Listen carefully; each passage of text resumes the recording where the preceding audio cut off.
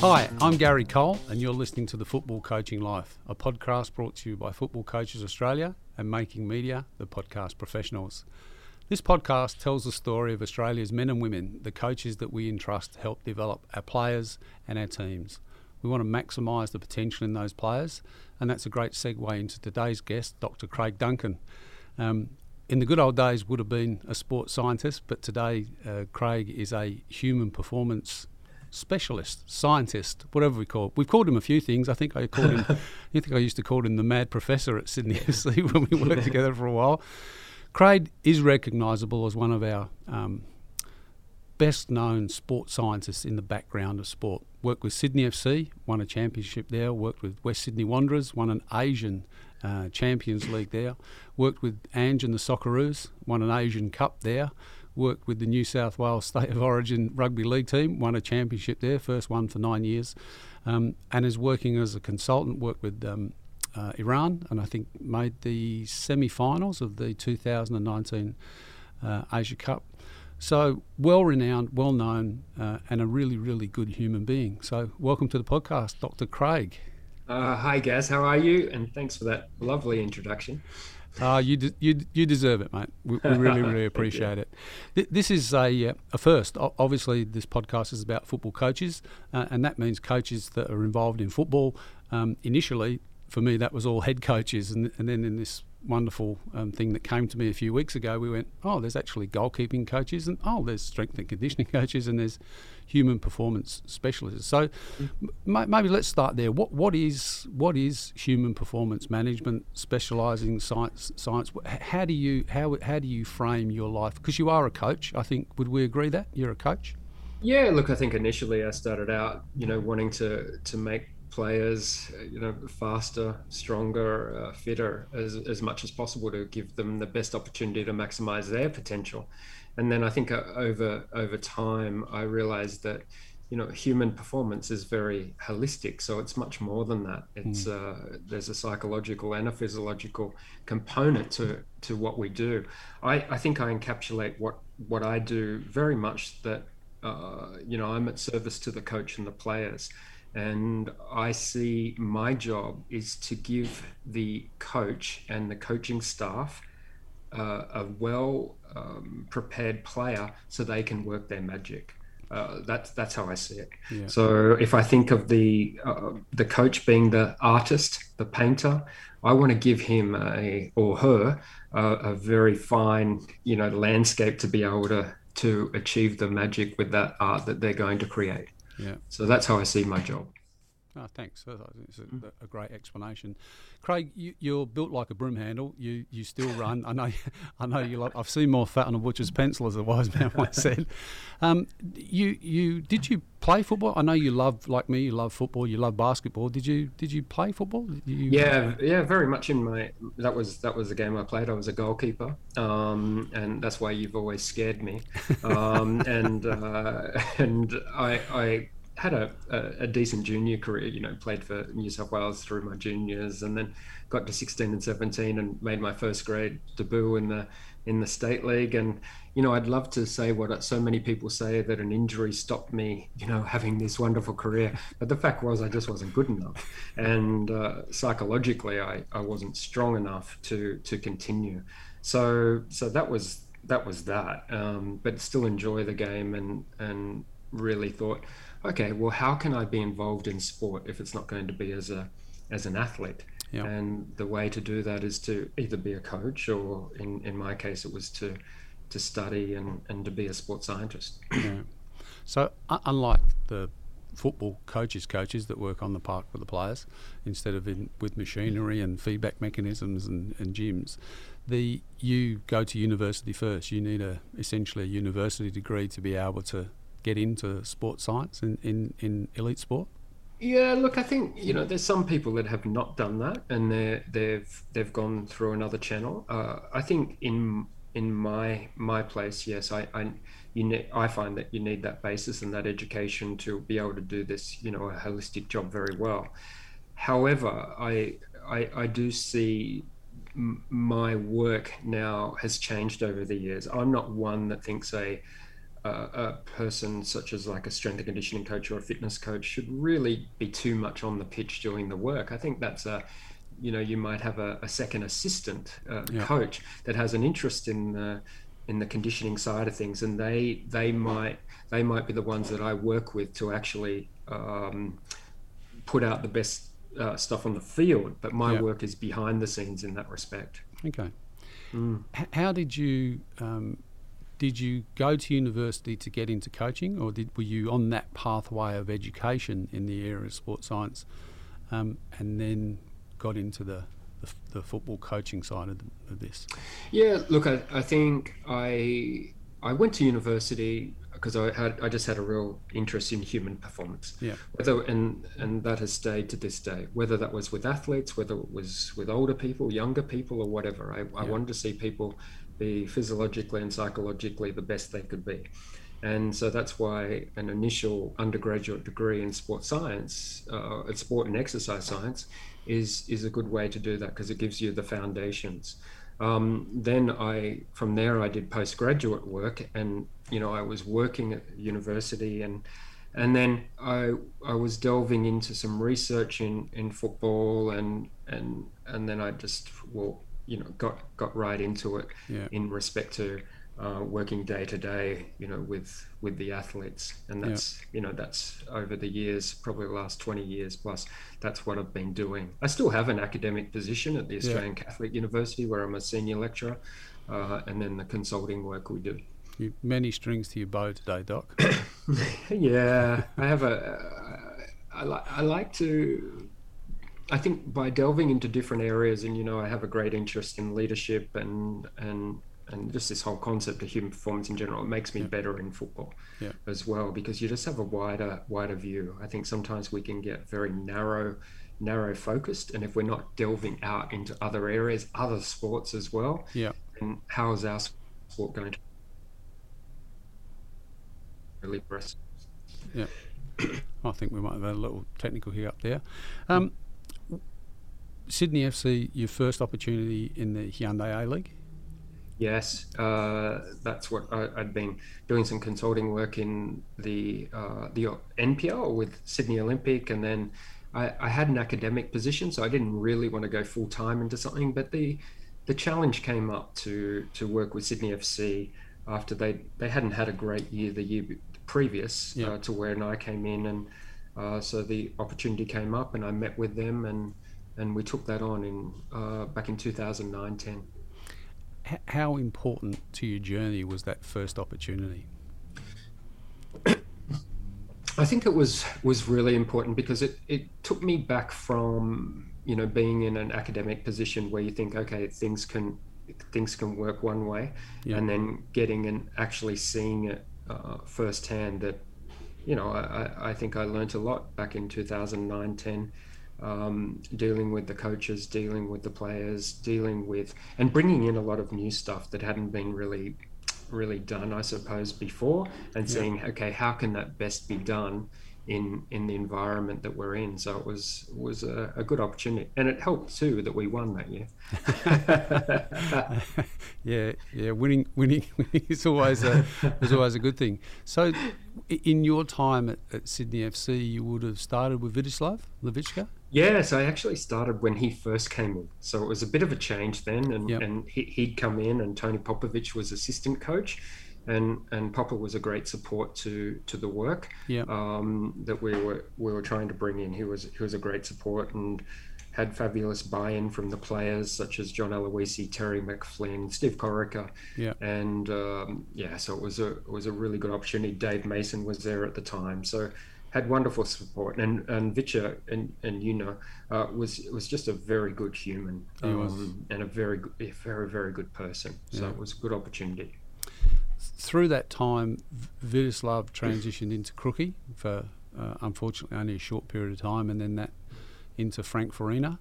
I can't remember exactly when was that the three coaches you had at Sydney FC? Yeah, I think we had Steve Corica for a little while after Crookie, but it was very much the major coach that I had was Vicha, into Ian, and I'd worked with Crookie before because he'd been an assistant in the past, and I knew him well. Steve I'd had as a player and had been an assistant, and then Frank came in, I think late in 2012. Yeah. Yeah. I'm wondering on the coaching in general changes depending on who's at the helm. In our game, quite often, if a head coach changes, they will, particularly at the elite end of the game, they will bring in their support team and structure. How did that, and we expect that perhaps when people change clubs, but you were employed by Sydney FC, Vitezslav brings you in to be a part of that, then he goes, Crookie comes, he goes, Frank Farina comes in. How do people in that support staff role, how do you manage through that process? Look, it's a difficult process, and I suppose as my career's gone on, I really advise clubs to be very smart during this process. I've got no problem with coaches bringing in people. Yeah. I really don't. To this day, if you want to bring them in and you've known that person a long period of time, that is okay. However, my concern with that is, and I've seen this on multiple occasions, coaches have people that they bring in because they've known them a long period of time. Yeah. However, that doesn't necessarily mean that those people are, let me say, the best at their job. Yep. Okay. And so, but I see that as okay, because it might be there for a reason, that they know how I work and that sort of stuff. I think from a club, you get to be very careful with that scenario. The reason being is I've never seen a coach pay the wages of a player. Yeah. So, and most of the time when a coach brings in staff, they don't go through any interview process or vetting process. Yeah. It's just, I'm coming in. It's a non-negotiable that these people come in. Yeah. I advocate that a club should have a surveillance system around that, meaning that they should have their own people that they know that are at a high competence level to be in there to advise the coach coming in and to protect their assets, because remember, players are assets. Absolutely. Now, I've got no problem if I was working with a club and then that coach brings in a fitness coach and this has happened to me on multiple occasions, and you get sidelined a bit and your job changes. No issue with that at all. That's okay. However, this where competent people are then put out, and then who's looking after the asset? Yeah. And there's been a number of times I've been in this situation, and I could show you data of where the assets have been compromised by training philosophies that are not based on sound scientific evidence. Yeah, that's all okay if a club wants to operate like that, but I don't think that's good business. Yeah.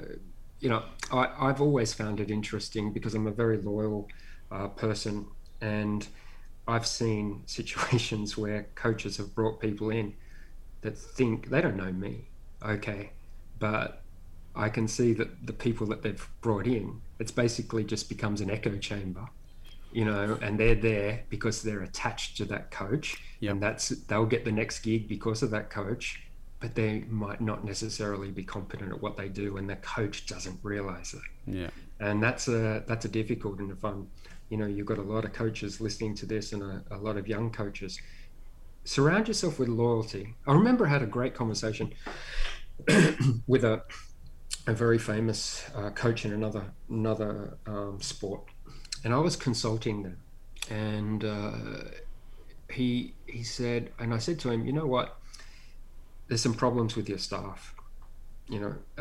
Basically they're somewhat incompetent, to put it nicely, and the way that they're conducting themselves is actually killing you as a coach. And he said, yes, Craig, but I've got to reward loyalty. Yeah. And I said, yes, that's okay, but put them in positions where it's not going to compromise the performance of the players and the performance of you ultimately. So I think as a coach, you've got to be very, very aware of that. No problem with you bringing in people that you know and trust. The other thing is, if I was advising a club how to do that, I would say, okay, you've got a coach coming in. He wants to bring his own staff. I would say give them a fee and the coach pays them. Yeah.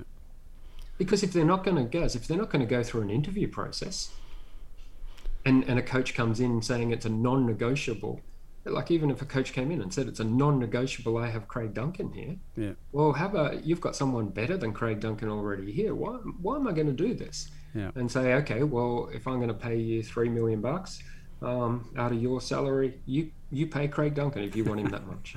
I think coaches really need to. I think clubs really need to rethink how they operate in this section. Yeah. I don't know if that's unique to football, but it's certainly still an old-fashioned form of hiring and firing, and particularly in the world of, marginal, in often cases, marginal differences in the worlds of high performance, where, people are looking to get really small gains to make an overall difference. And I guess that is because invariably it's loyalty, and the loyalty is based on trust over a period of time. I think the other danger in there that came to mind when I was listening to you talking is if you surround yourself with everyone, with a whole group of people that always agree with you, it's not exactly a great environment for growth, is it? Look, I think it's one of the major problems that I've seen with coaches. And again, if you're listening to this as a coach, I would say to you, if you've got an echo chamber around you, to satisfy your own ego, you've got to check in with your ego. And if you want everyone to agree with you, then you're not going to get to where you want to go. And I'd test them as well. I would test them. Say something one day that's completely ridiculous, and see if they say it back to you or they actually challenge you. Because rather than an echo chamber, you want to surround yourself with a challenge network, and definitely people that you trust. Okay, and what I mean by a challenge network is, look, I have a group of friends, and you're one of them, that I would put something out to them, and I know they've got my best interests at heart, but they're going to tell me how it is rather than just agree with whatever I say. So if you're a coach and you want to test your staff, okay, to see what you've got there, if you've created an echo chamber or if you're actually created with a mindset take you and your team to a better level. Throw something out there and see what they come back with. And then you'll know what you've got.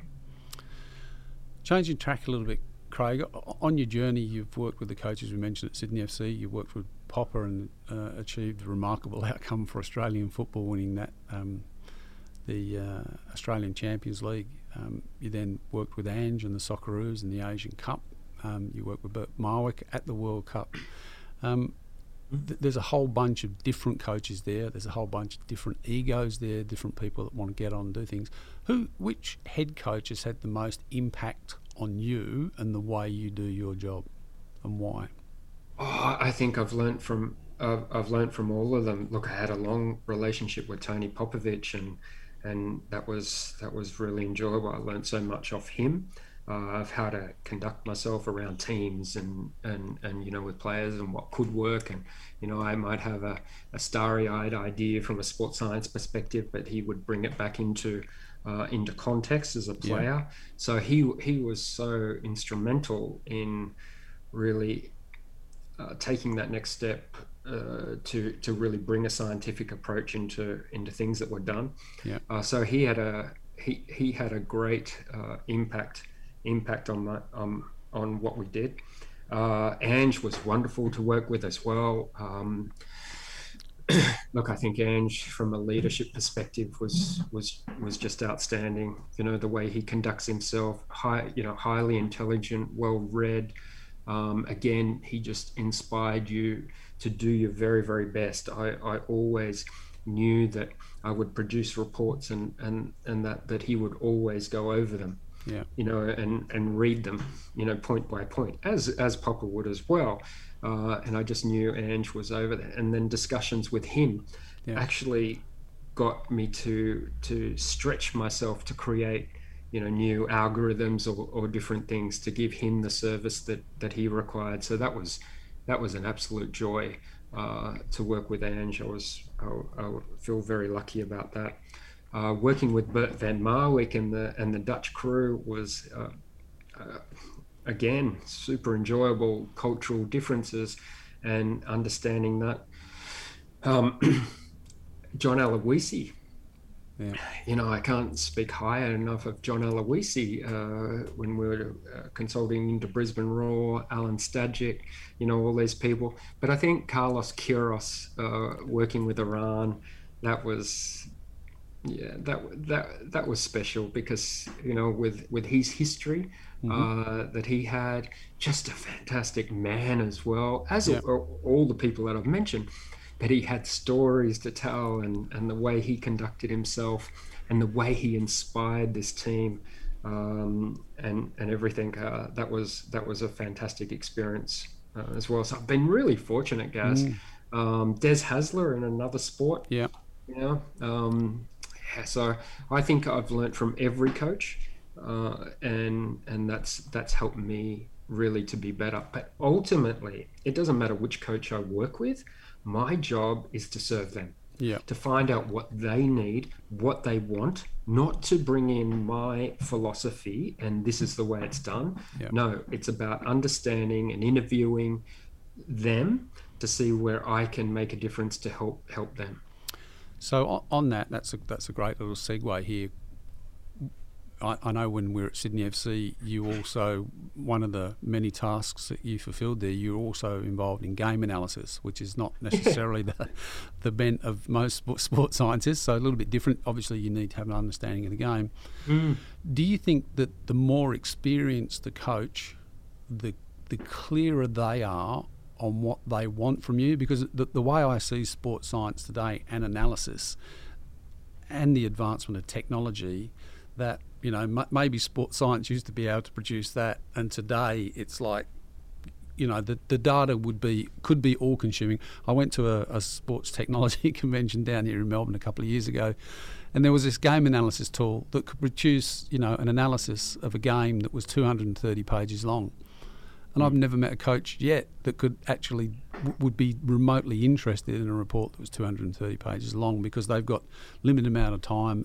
And my guess is that those, particularly the experienced ones, are going to have a very good understanding about, one, how they want to play, how they want to go about doing that, and three, what information that they need from you to enable that process to happen.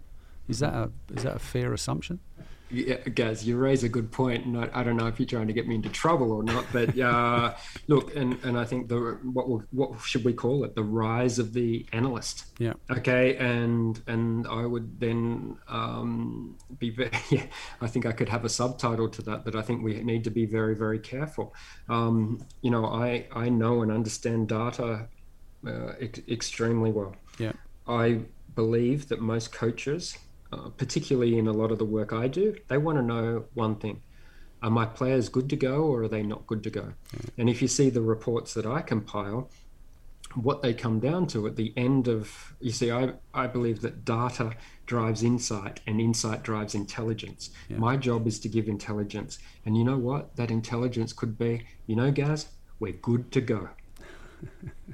That's it. Yeah. This is what you've got for training. We're good to go. We're in our optimal performance zone. We're okay, or we're not. That's what it comes down to.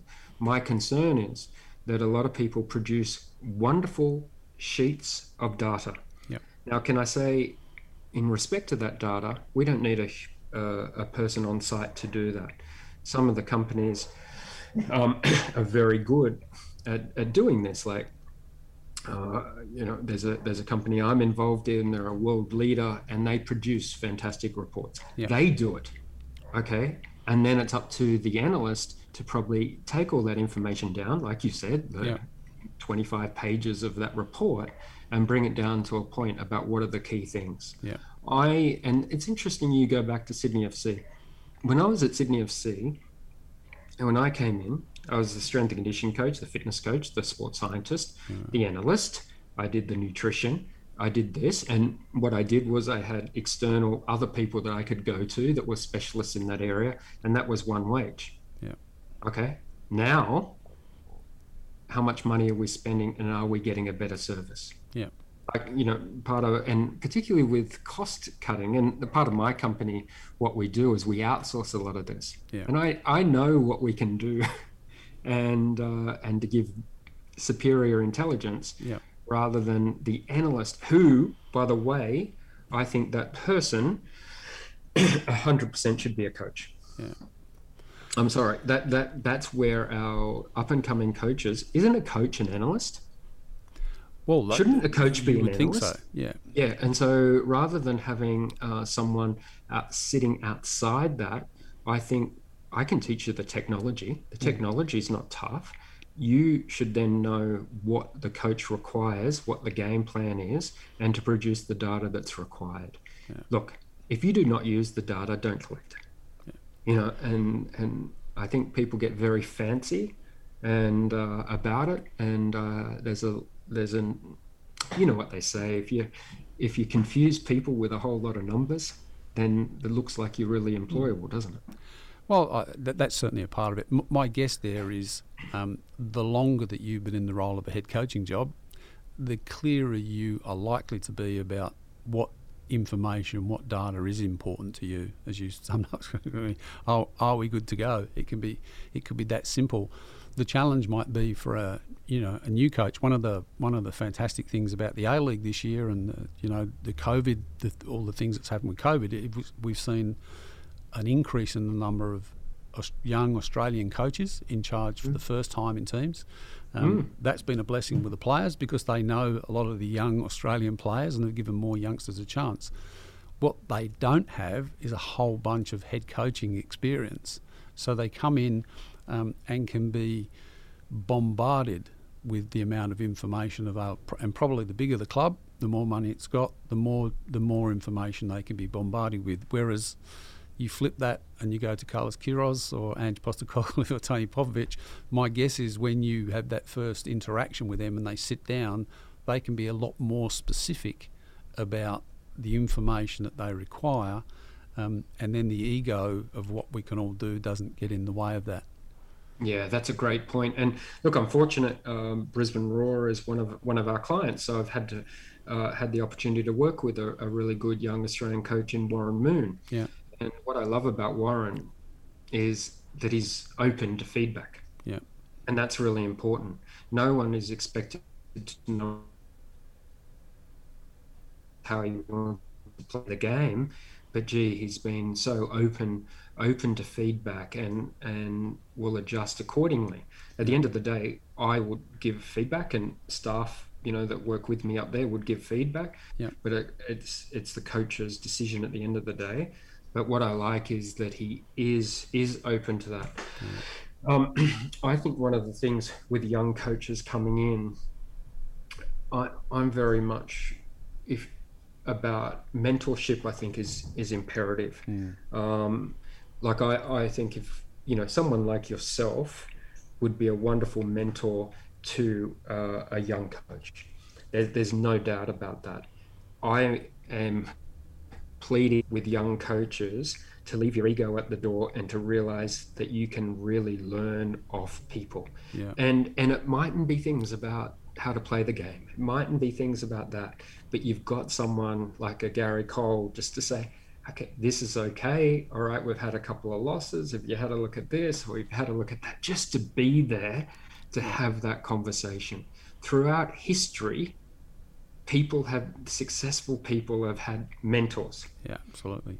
If we go way back, Plato had Socrates, Aristotle had Plato. It's okay, guys, to say, oh, I learn off someone else. Yeah. That's what we want to do. It's not they're not there to take your job. They're there just to be a support, and sometimes you just need that. And what I find, what a young coaches sometimes have is they have inexperienced assistants. Inexperienced coach with inexperienced assistants, where sometimes you just need a little bit of experience in there just to help everyone along. Yeah. No, look, I couldn't agree more there. I was having coffee with another good friend, Ernie Merrick, the other day. And I don't think Ernie expects to coach in the A-League again, but the conversation that we had was, would you be willing with a young coach? And I was sat there thinking, To have someone like Ernie Merrick that's been there, probably made every mistake that a coach could make, has come through the other side. Some of those mistakes will have cost him jobs on the journey, but has learned how to maximise the potential in players, can play a great brand of attacking football. To have someone like that as a consultant or a part-time member of staff or just a friend on the end of the phone that can answer some of those questions, what a wonderful gift that would be. Oh, absolutely. And if you look at Ernie, what a lot of people forget is he had that experience with the youth too, didn't he? At VIS originally. Yeah. He actually has a sports science background. And so he brought a lot of that in. He's had incredible experience. I'm saddened to think that he thinks he won't coach in the A-League. I hope that's because he doesn't want to. But what a fabulous person to have there, and just to help people. And there's a number of those people in the game that could really be very, very valuable. And I think we don't put enough emphasis on mentorship. No. Everyone needs a mentor, or everyone needs that challenge network to be there just to ask those questions when it's tough. Because let's face it, the mental health of coaches is a real concern to me. Yeah. No, absolutely. We've discussed that particular issue on this podcast a bit. The athlete welfare has been front and centre for a growing number of years now, but you just do not hear the mental health of coaches mentioned at all. Who cares for the carers, essentially? That's such an important part of this, isn't it? Yeah, it's something that I've had great interest in later this part of my career, where working with coaches on that and looking after them. We started monitoring coaches and staff, because as a consultant, life is quite good. You get to go around to places and see, but the guys on the ground day in, day out, it's a tough role. Yeah. Okay. And they bleed for the club. They're the first in, the last out, and that sort of stuff. And if results aren't going their way, it's devastating. So we need to actually do this. So many coaches don't get the right amount of sleep.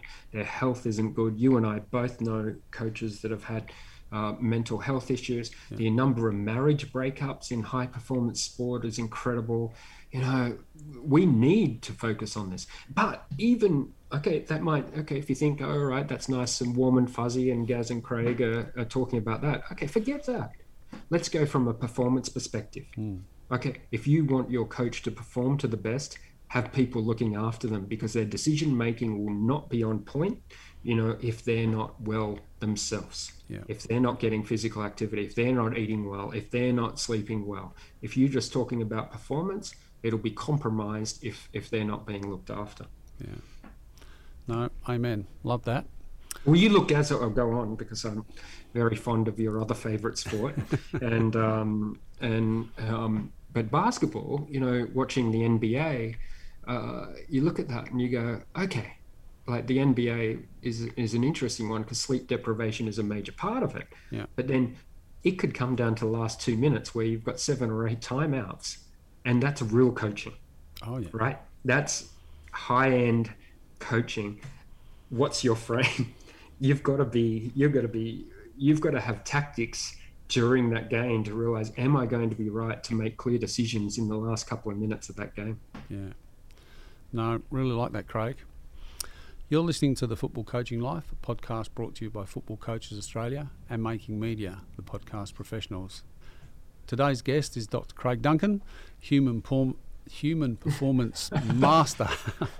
I'm not quite sure what I was going to call you then, Doc, but we got it out in the end. We mentioned mentoring before. Have you had a mentor in your role?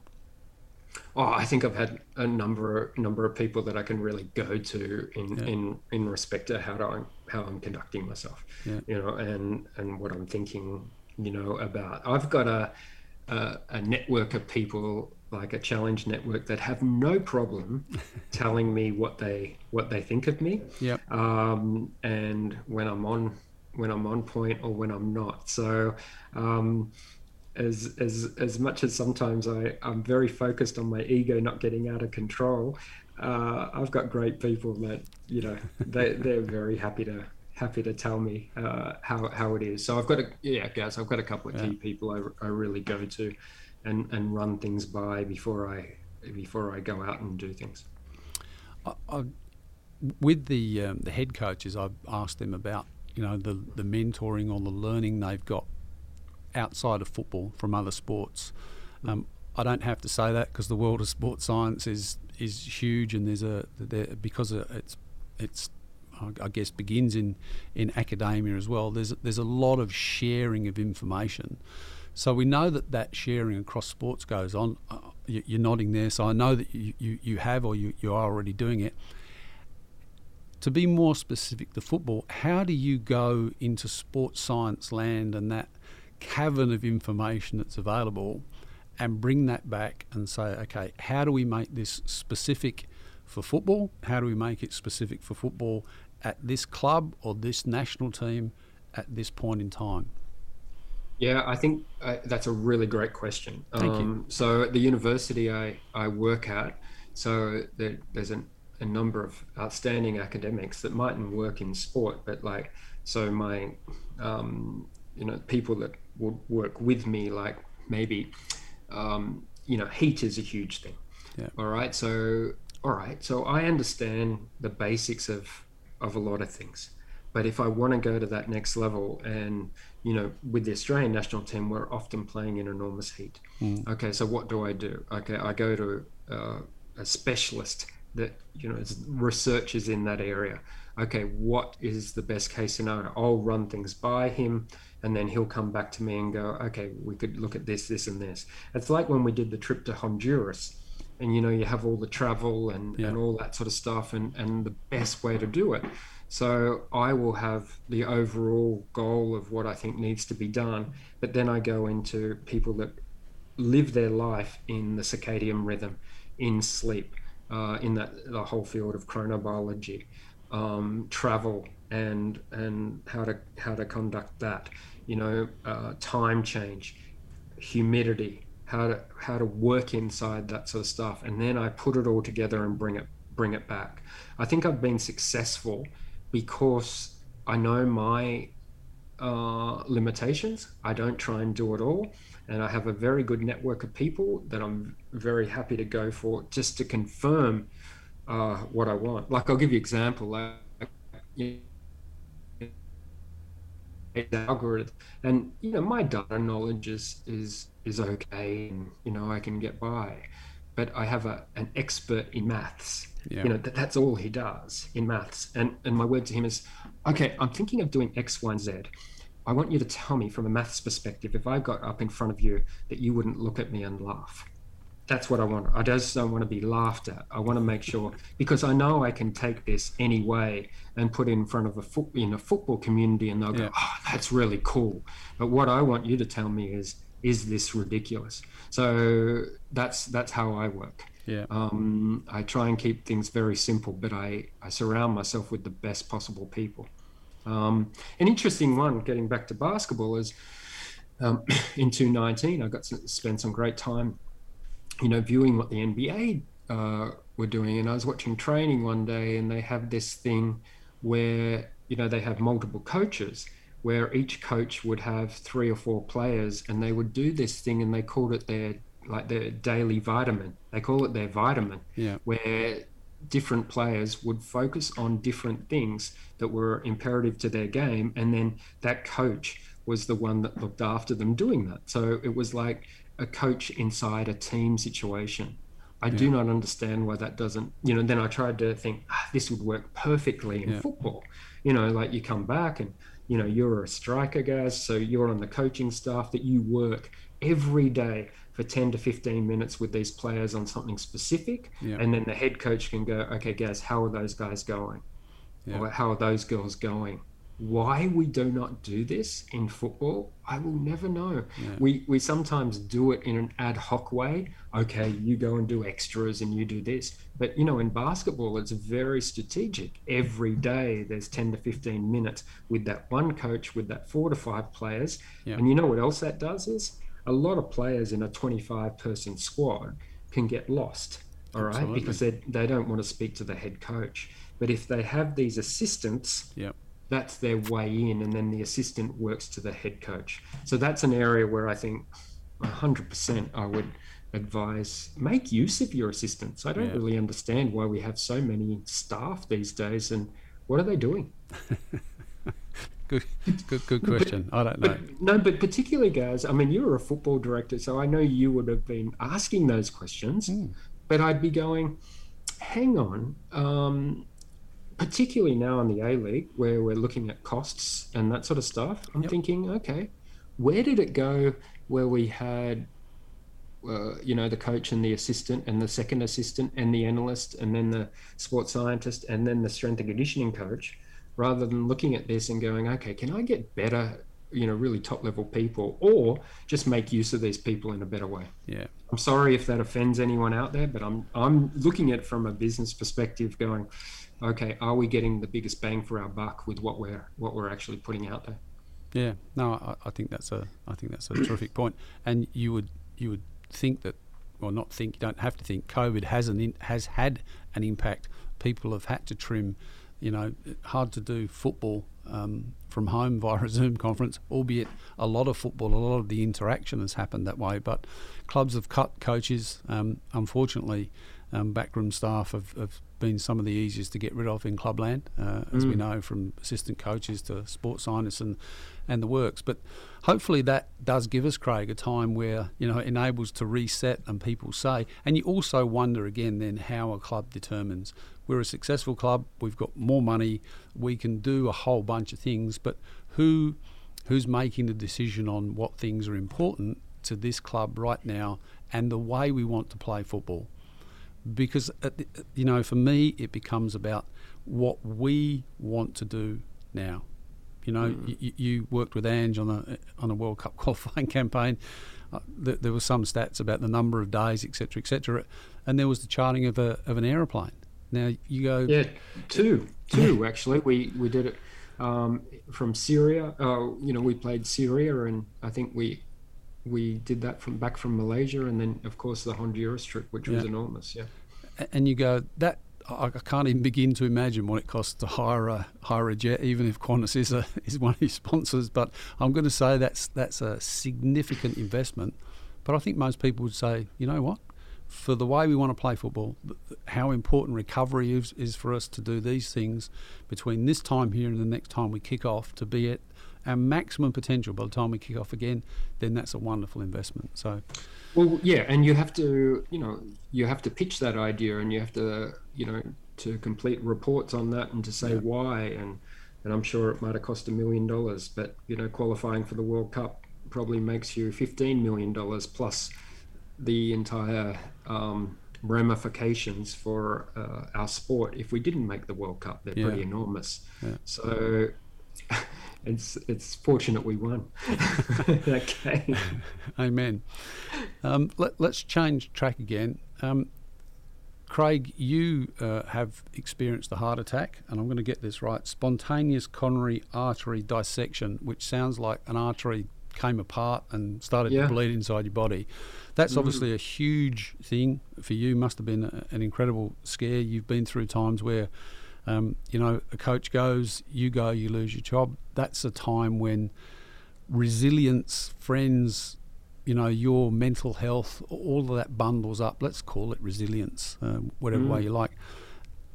I don't think it's arguable about whether coaches have to develop resilience.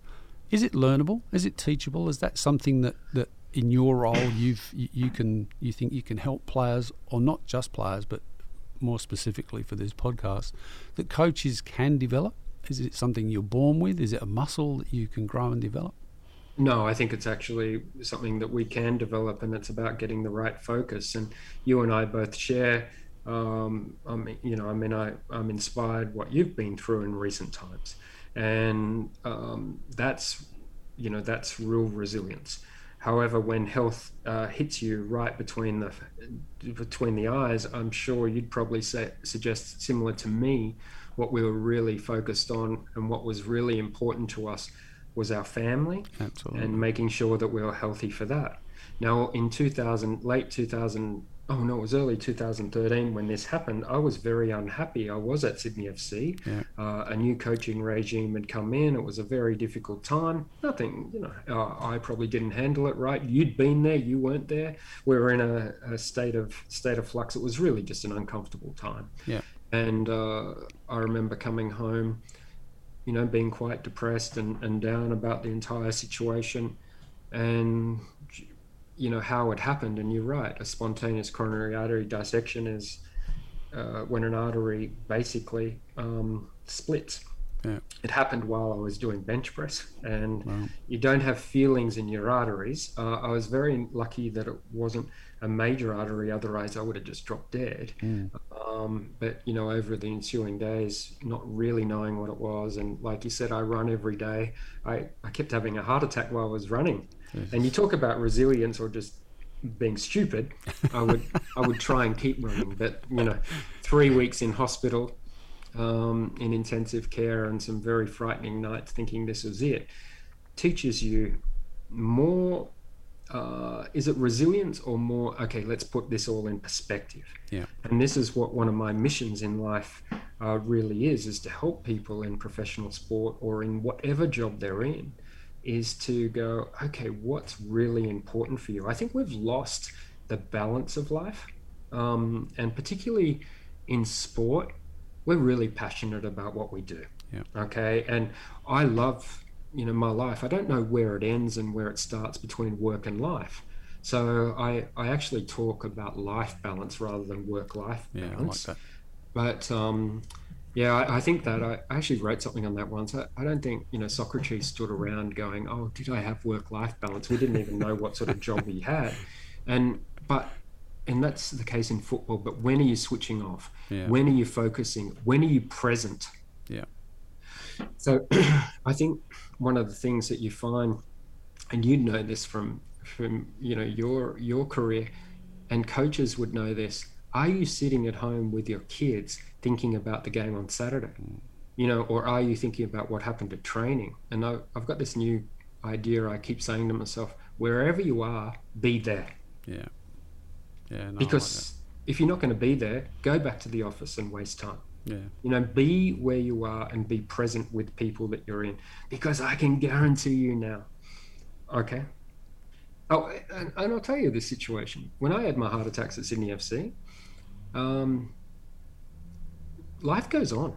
You might think you're really important, but life really goes. And I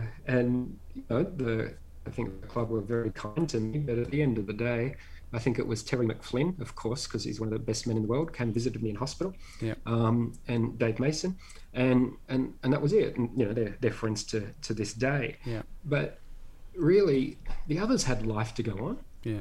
Everyone's replaceable. Of course. So it's not worth killing yourself over. We're and I think as a coach, you need to keep that in perspective, and you'll be a better coach for it. Yeah, no. I'm not saying don't be passionate about what you do, but the more balanced you are as a human, the better you'll be as a coach. If you look at the great coaches throughout history, the really great coaches, and there's a lot you can read about, in the States, because a lot of those coaches from the US, they come from high school coaching, real coaching, into maybe college and then into the professionals. These people are much more than just a technical coach. I would advocate anyone to go and read some of the history, like of John Wooden, who was, voted the greatest basketball coach of last century. And just read, the guy was a philosopher, and you can learn so much about that from coaching. Please don't get so narrow focused on football, because I think there's actually a lot of sports that might do coaching better. So, Craig, what then is coaching? I think coaching is leadership, and I think really, if I think the outcome from coaching, what you should look for is to think, okay, every person that comes under my regime I'm going to enhance them so that they get as close as possible to maximizing their potential. End of story. Yeah. That they come in, that they leave after they've had an experience with me, a better person and ultimately a better player. But you know what? A better person is maybe more important. And I don't care if it's children's football, adolescent football, and I don't care if that's professional football or you're working with national teams. Better people will be better players. And so I think that's what coaching is. It's leadership. And, the coaches that have that mindset, they're the ones that are remembered for a long, long time. You look at Carlos Queiroz, you've got a whole nation that still adores him. Yeah. Still adores him, that long for him to come back because of the impact he had on their lives. Yeah. That's what it is. What impact are you having on the lives of the people that you're involved with now? Yeah. Because I can tell you, it's not all about winning, okay? It's what impact and long-term impact you're having on life. Like Gaz, can you name a coach that had an impact on your life? And I'm sure they're very close in your heart. Oh, absolutely.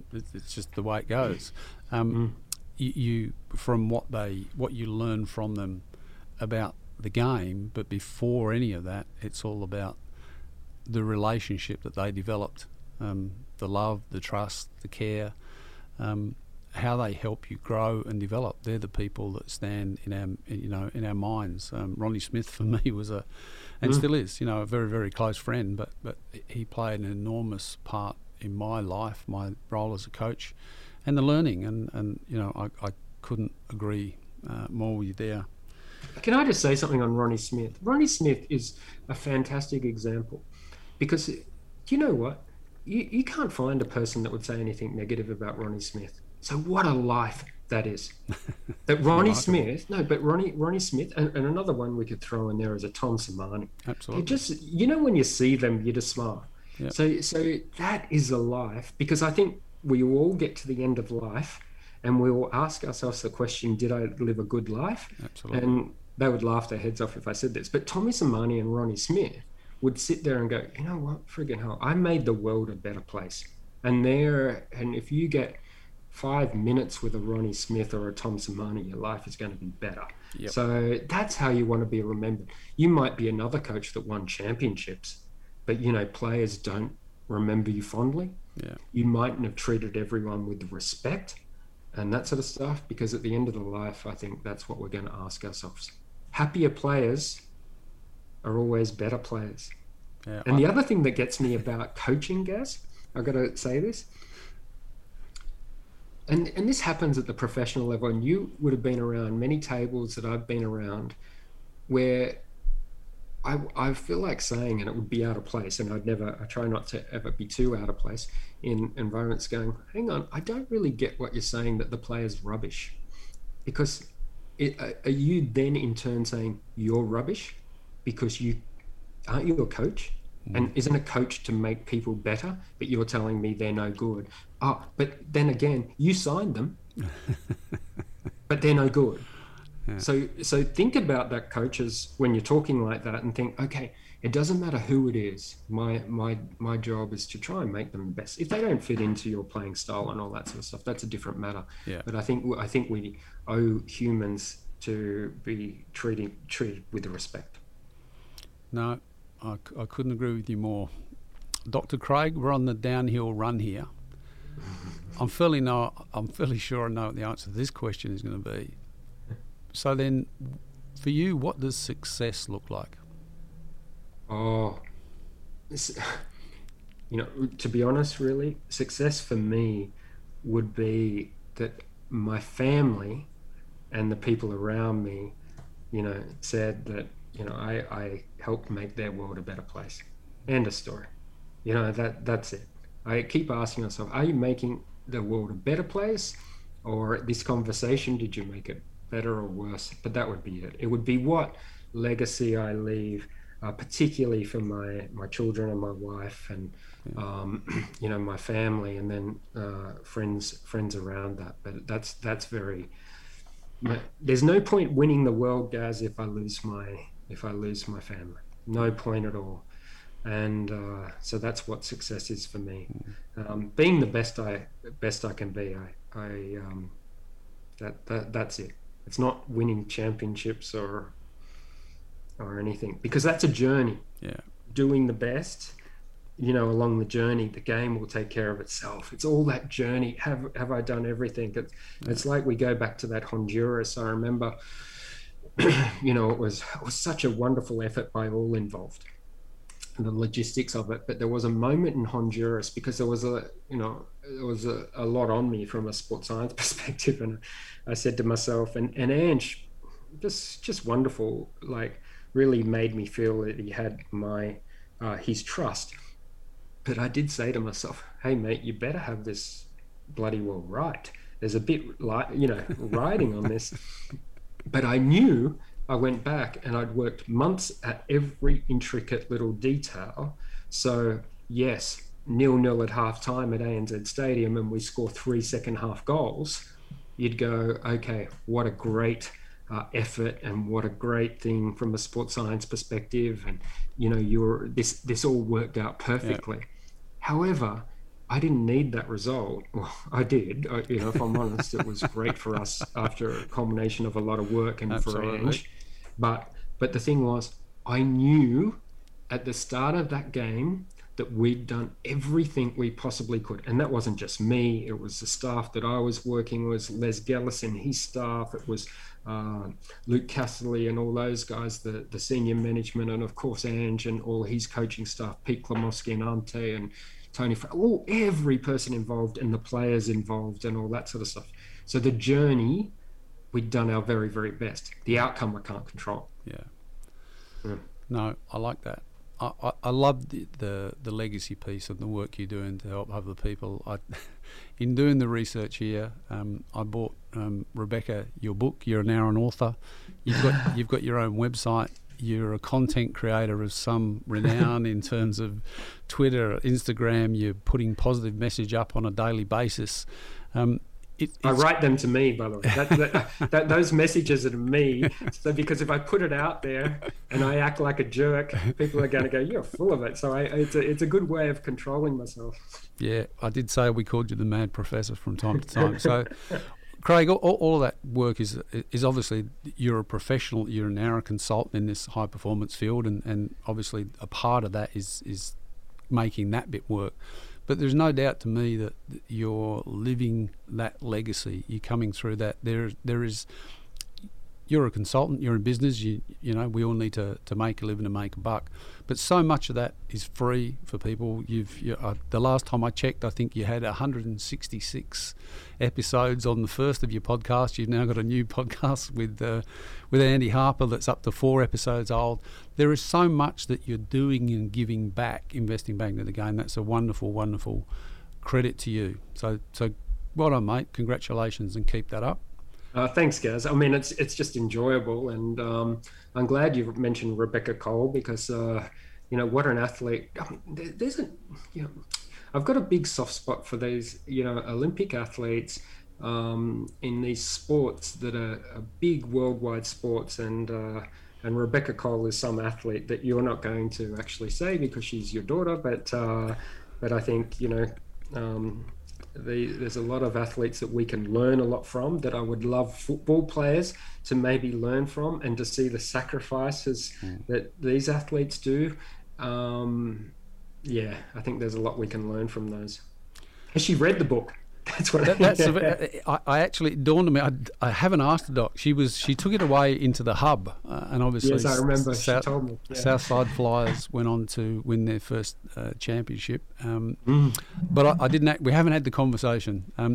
One of the things I do gift books a bit, but I don't gift them with an expectation that anyone's going to read them, gain any great wisdom from them. I just normally share things that from things that I've loved and read, and go, there's a blessing in here somewhere. So let's bless people. I think. Can I just say one thing? I think coaches as well, please. And Gaz and I mean, you guys, we could do this. Like, you could do it actually. A list of really good books that you've read. I think reading far and wide will help you as a football coach. Ange, I mean, Ange was so well read, Yeah. and I think that really enhances your coaching. Yeah, no, couldn't agree more. That's a good question. So, what are you reading right now, Craig Duncan?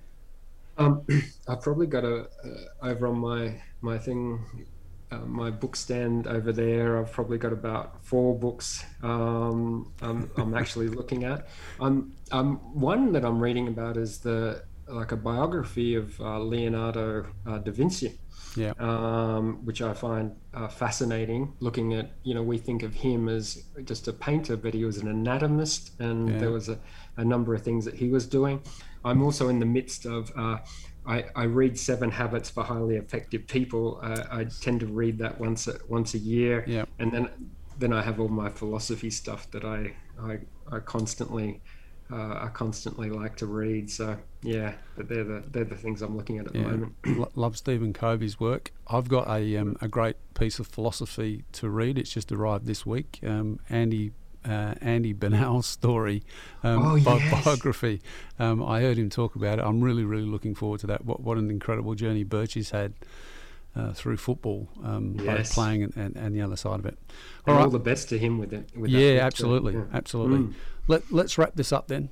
Craig, this is a podcast about coaching. You're unique in that you're the first human performance manager, scientist that we've ever had on. In terms of all of those young sports scientists, human performance managers that are out there that want to make that journey or are beginning on their journey, what's one piece of wisdom that you could leave them with?